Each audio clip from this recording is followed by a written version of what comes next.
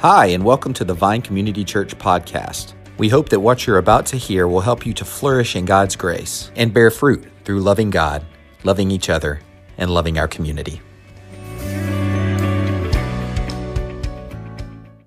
I'm Mark Pugh. I'm one of the pastors here at the Vine, and grateful to have the opportunity to share with you guys out of God's Word today. Today we're going to be, you guys can go ahead and even pull out your Bible, but we're going to be in Matthew 28. Verses 18 to 20, this passage is oftentimes called the Great Commission. And it's a really good passage to be teaching on Mission Sunday. Did you guys know we made this thing up called Mission Sunday? And we do it every year, and we celebrate missions. Did you guys know that we got a potluck today? I need a little more energy. Did y'all know we got a potluck today? Yeah. Potlucks are fantastic. So, this passage, this is where Jesus tells us to go make disciples. The whole world, we're to teach them all the commandments that Jesus has laid out. This is Jesus' plan for us to know, for the whole world to know him, which is actually the series title name. This is the plan that Jesus would have for the world to know. So if this is Jesus' plan to save the world and to grow his kingdom, why is it so hard? And this morning we're going to talk a little bit about that. We're going to see that discipling others is a very messy job, but it can also be a very rewarding job. So as a little context to our passage, the church was just getting started. This is the very end of Matthew 28. Christ had been hanging out with his disciples, his closest people, for about 3 years. He had been crucified. He had been raised from the dead, and his group was really excited. Through the early disciples' work, the church spread very rapidly. In a couple of 100 years, the world was really changed. Rome had really tasted Christianity and picked up on it. But even then, discipleship was a messy work. Because 11 of the 12 first disciples, they died a terrible death. They were persecuted. The Apostle Paul was beaten many times. And he was persecuted greatly. But they believed in this. They believed in it so strongly. They believed in Christ that they would sacrifice everything for it. It was a very exciting time and a very exciting work. So why was it so exciting? I think part of the answer is the resurrection. Seeing Jesus glorified, it changes everything. And we'll talk about this a little bit later, but discipleship, our discipleship relationships, they start with an encounter with Jesus. But for the early church, the excitement of seeing God's kingdom come to fruition, it really had started much earlier than this. It started back in Genesis in the garden where God created us, people with purpose, to tend to the garden, to be at one with him, to have peace with him, and to have peace with one another. But then we kind of chose our own path. We went with our own desires. And we lost the presence of God, and we lost the peace that we had with one another. And the people of Israel knew that, and they wanted it restored. And so then here comes their Messiah, Jesus. And it looks like he's going to take Israel to repentance one more time and bring God's Spirit back to the temple. They're excited because he's going to help usher this kingdom of God in and pull them out from the persecution of Rome. But then he dies, just like the other prophets. And they're like, they're thinking in their minds, this is not supposed to be the way it is. But then Jesus is raised. He's raised from the dead, and it changes everything. He's the Messiah. It proves that he is who he said he was. And now through faith, there's nothing that can separate us from God's love, from faith in Jesus. That the penalty of death and the powers of evil, they've been defeated. And there's no stop to bringing the good news of Jesus to the ends of the world. So these are exciting times for the disciples, even though it was a messy work. So unfortunately, when we think about today, I think we've lost that excitement. I think most of us have probably forgotten about Easter just a couple weeks ago. We're not looking forward to Pentecost, a very vital and historic event where the Holy Spirit comes upon God's people to empower them to disciple the whole world. I shared these same stats last year, that the trajectory of the church is in decline. It used to be 60% of people didn't come to church regularly. Now it's 70%. That means 30% of the churches, 30% of America is going to church regularly, and regularly means once or twice a month. So most people don't go to church twice a month. We've lost our excitement. We live in a moment where our primary job, discipling others, is a messy, messy work. But these are the last words in Matthew's gospel. And we know they're important. They tell us about the priority of discipleship. They tell us about discipleship being the primary mission of the church. So this morning we're going to dig into how discipling others can be a messy but a rewarding job. If you guys would, let's open up our Bibles to Matthew 28. Let me pray. Lord, I beg you to help us today. Help us to not be distracted. It's so easy to be distracted. So much going on. Lord, help us to open our ears up, open our minds up, and open our hearts up to what you would reveal in your word for each one of us today. Amen. Matthew 28, 18 to 20. And Jesus came and said to them, all authority in heaven and on earth has been given to me. Go, therefore, and make disciples of all nations, baptizing them in the name of the Father and the Son and of the Holy Spirit, teaching them to observe all that I've commanded you, and behold, I am with you always to the end of the age. So let's start with how discipling others can be a messy work. And the first thing we see here is that we, the church, we're called to disciple the whole world. We're not called to disciple just our buddies or the people we like. We're called to disciple the whole world. And we see this in verse 18 and 19. Making disciples, in this case, it means to make followers or committed students. We're to make followers of Jesus and instruct them on how to follow Jesus. And we see here we're supposed to disciple the whole world, all nations. This Greek word is called ethne. It represents a group of people kind of based upon their culture, their language, their geography, their physique. This is an ethne, and it's not really a country, right? It's a segment of a country. And there are thousands of ethnes across the globe. Matthew here says that each people group is going to be discipled. And this is important because we see from other scripture that all different types of people, all different ethnes will be in heaven. The Apostle John says that in a few books. Revelation 5:9, we see use the same word here. Revelation 5:9 says, and they sang a new song, saying, worthy are you to take the scroll and to open its seals, for you were slain, and by your blood you ransomed people for God from every tribe and language and people and nation, and you have made them a kingdom of priests and priests to our God, and they shall reign on the earth.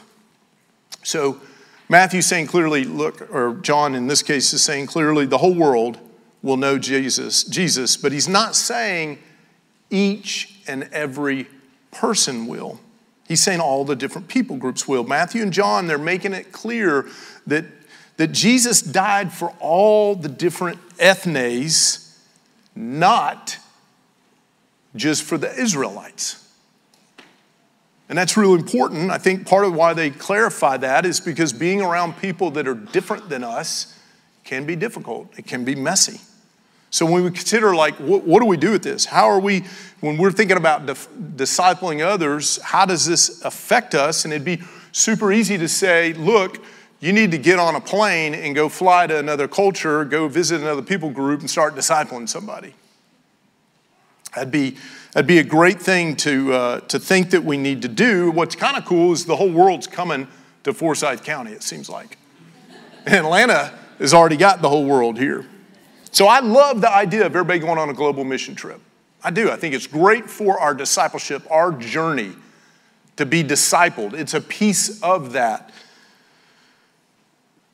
But you don't have to do that to share your faith with somebody and to start a discipling relationship with somebody. Instead of feeling that weight of the world to go out and disciple all the different people groups, the Bible instructs us to start the process with who am I to disciple, or who should disciple me, with prayer. Pastor Tim told us this a couple of weeks ago. He showed us that this is what Jesus did. Jesus took time away and he prayed before he started recruiting his followers. If we don't start with prayer, we'll likely end up with just hanging out with people that are very likely or like us. If we do pray about it, we still might be there, or we might jump on a plane, or the Lord might reveal somebody else for us to disciple. You know, we've got to allow him to have the ability to show us these different kind of people to disciple. And again, when they're different from us, it can be very, very messy, kind of like this right here.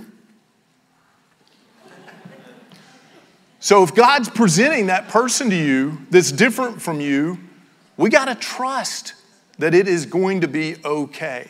I really believe, as hard as this to believe, that a Tennessee fan could disciple an Alabama fan, even though it'd be really hard and messy. Realize that this applies to all of us, to everyone that's a believer. There's no Christian that is above being discipled. We've got a great chart here to show. It's not quite right, this chart isn't, that we're uninterested in Jesus, and then we become a believer, and we believe in him, but we're not really a disciple. Disciple is a committed student of Jesus, and then we're a disciple maker. That chart's not right. This chart ought to have 3 categories. You're uninterested, then you choose Jesus. He has pulled you into his family, and you're a disciple. You are a committed student of Jesus, wanting to allow him to teach you how to grow, to be obedient, to trust in him, and to realize how has he called you to impact the world. That's what a disciple is. And then a disciple maker. And so a question for us today is where are you at on this chart? You know, are you uninterested, or maybe you're interested and you're still thinking through this, claims of Jesus, or you're a disciple, not quite yet a disciple maker. There's a great quote from Bill Hull. He's kind of an expert on discipleship. I think he was a part of Navigators. Quote says, the idea that only mature people are disciples and all other Christians are immature converts appears nowhere in the New Testament. God expects every believer to be a mature, reproducing disciple. Therefore, any leader can confidently stand before the church and call every believer to discipleship. Our passage tells us that we're called to be disciple makers. So when we share our faith with someone, that's a critical step to making a disciple. But we don't stop there. Our hope should be that we're helping those who are uninterested to become disciples who are committed students of Jesus, and then helping them to become a disciple maker to teach others to become committed students of Jesus. You know, this is Jesus' plan to show the world who he is. But I'm afraid that we're maybe not really after making disciple makers. I'm afraid that we're okay with people being believers and they're not multiplying. So if this is Jesus' plan to show the world, and he's clearly, we can see it, he's clearly inviting us in on this to join him, how do we start? Well, if you journal, get your pen and paper out and start writing some names down. Maybe it's on your phone. Maybe you just pray about those names. But God's given you influence with people today. Whether it's in this church, whether it's in your workplace or your neighbors, or it's the ball field with parents of kids your kids are playing sports with. You have people in your life that need to know Jesus or already know him and want to more deeply dive into who he is and be a committed student of him. Be open as you pray about this. Be open to the Lord suggesting a name that you forgot about. Again, I think we tend to center on who's easy or who we're around or who we're like. The Lord might reveal to you somebody different, and pray about it. Pray, pray, pray.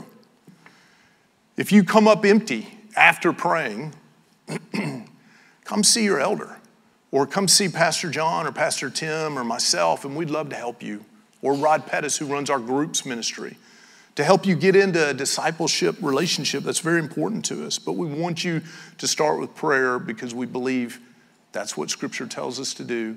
That's what Jesus modeled. We know it's effective. If you're a parent, congratulations. Because Pastor Tim said that once you become a parent, you're automatically a disciple maker. You got people in your life to disciple. We're supposed to bring up our kids in the ways of the Lord, and we want them to be disciple makers. We don't want to raise our kids up to be believers. We want them to be disciple makers, and this is our primary job. Over discipling other people, discipling our kids is our primary job, and we don't want to outsource that to somebody else.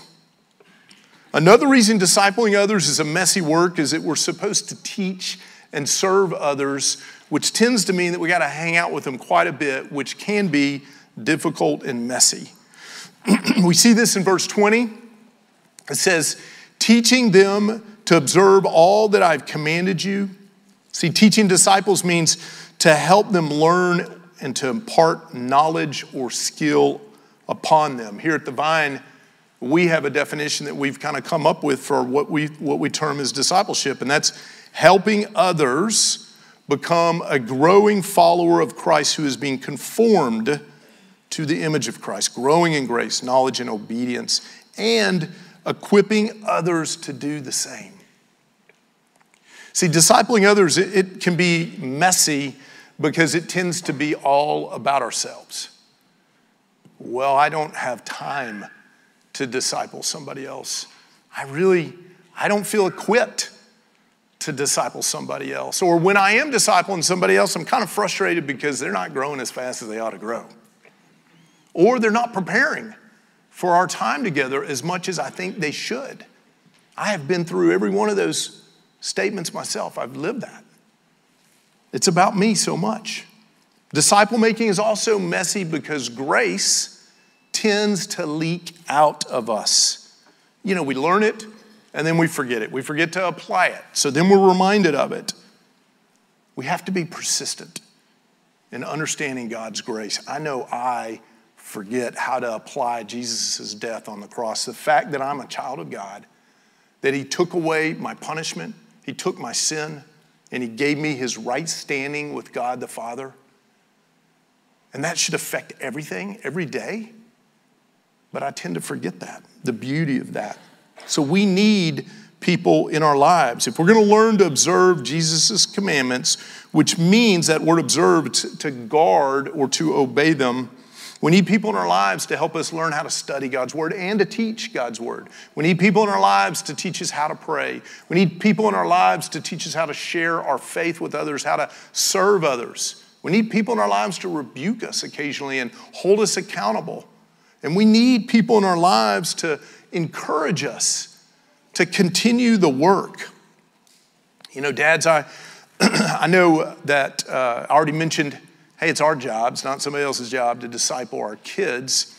But I thought I'd share something that has helped me with my journey with my kids. And this isn't for everybody. It's not going to work for everybody. Everybody's job situation's a little different, and life situation, so I get that. But I will say, when I started this, I was working down in Buckhead. I had a over-hour commute every day.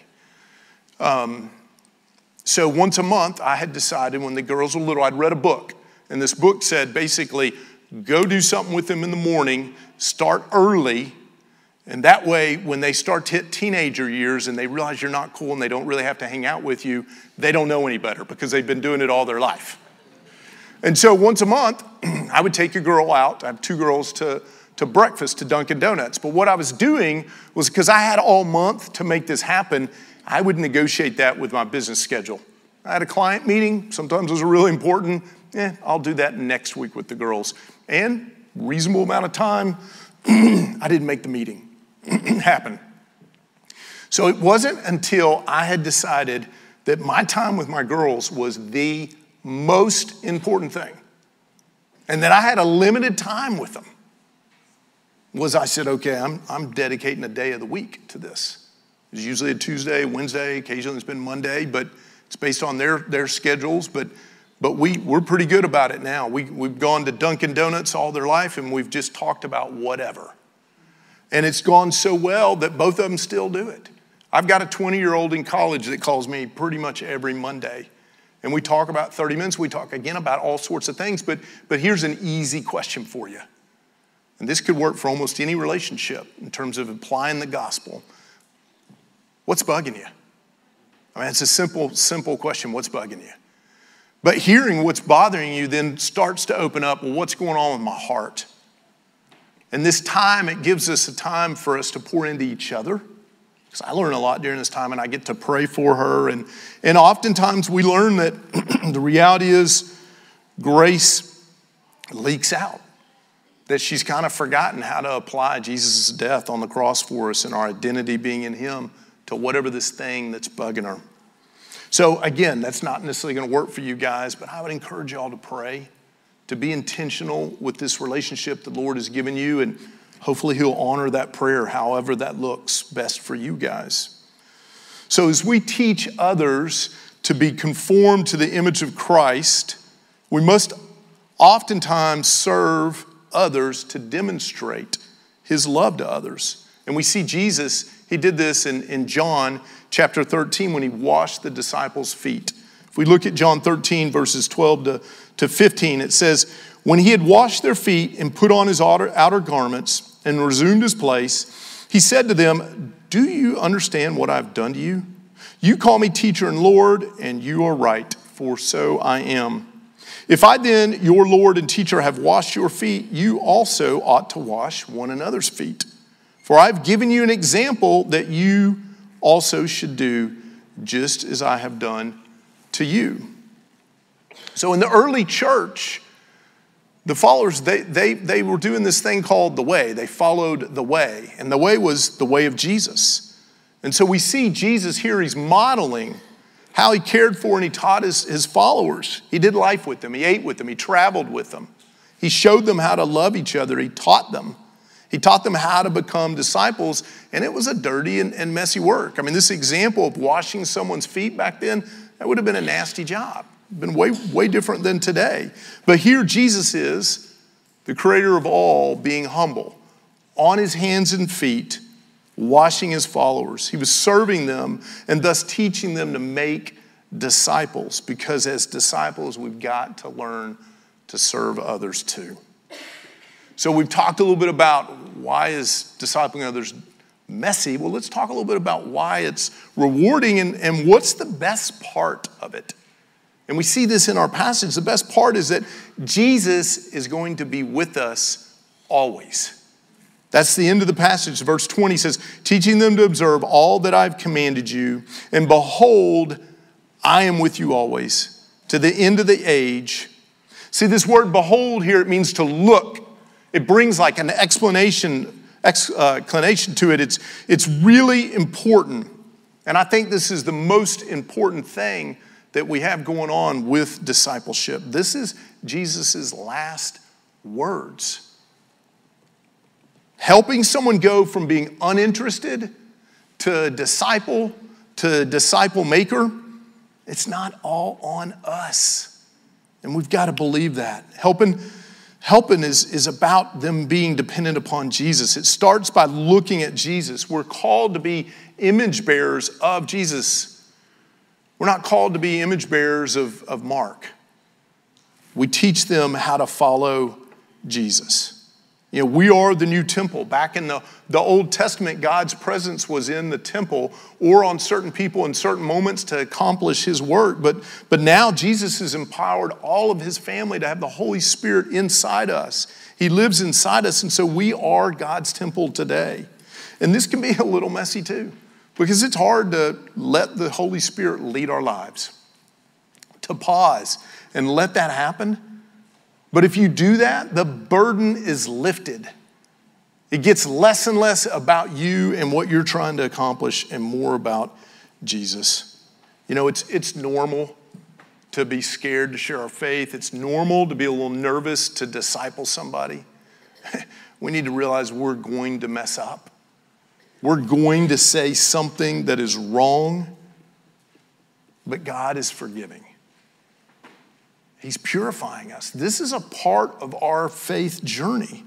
And we need to remember, he stays with us as we go. That word, go, therefore make disciples, it really means to, as you go, make disciples. And the Holy Spirit is with us. He does not leave us to go accomplish the mission on our own. We need to trust that. And we already saw in verse 18 that Jesus, he tells us that he's been given all authority and power. So what Jesus wants to have happen, it's going to happen. And we get to join in with that.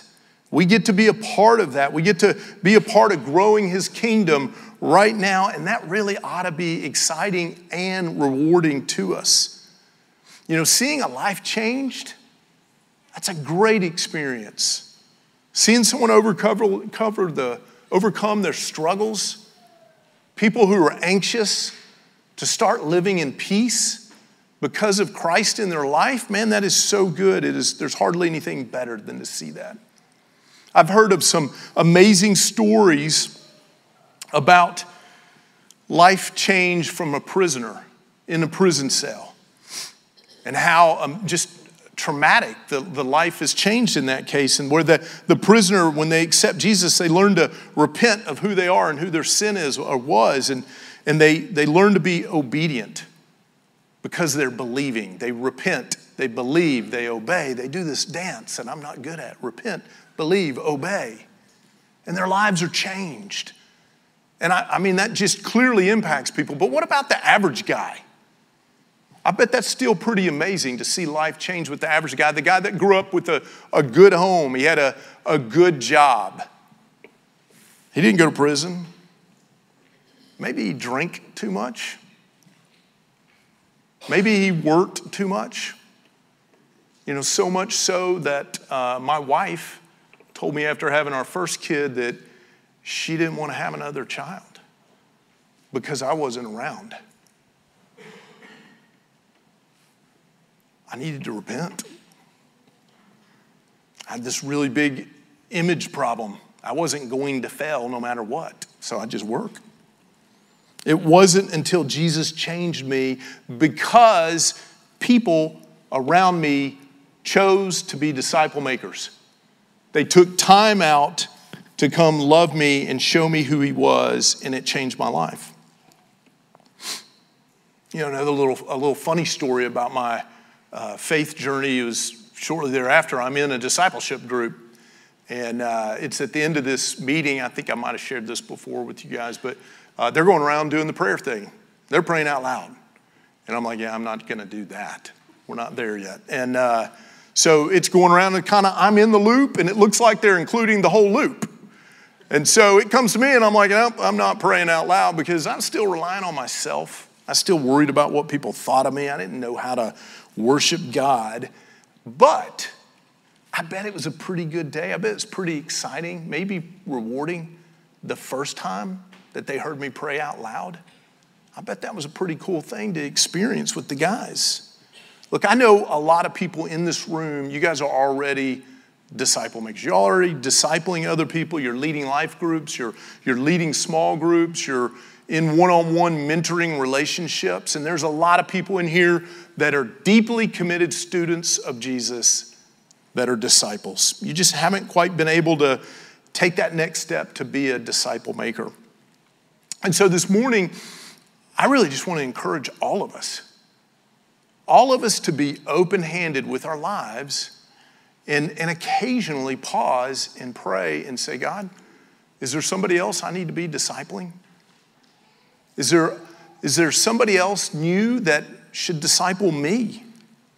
I can't imagine how impactful it would be if we saw a dozen or two more disciple makers pop up, leading small groups, discipling 3 or 4 people. You got 50, 60, 70 people being discipled, that's going to affect our families, it's going to affect our church, it's going to affect the community around us.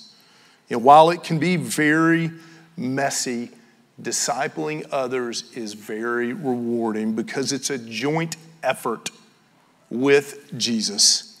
And that brings hope and healing to the world. Our work it's not done yet. God's given us a purpose. He died for us to carry out this mission to bring about his kingdom through teaching and serving others. And the best part is he promises he's going to be with us always.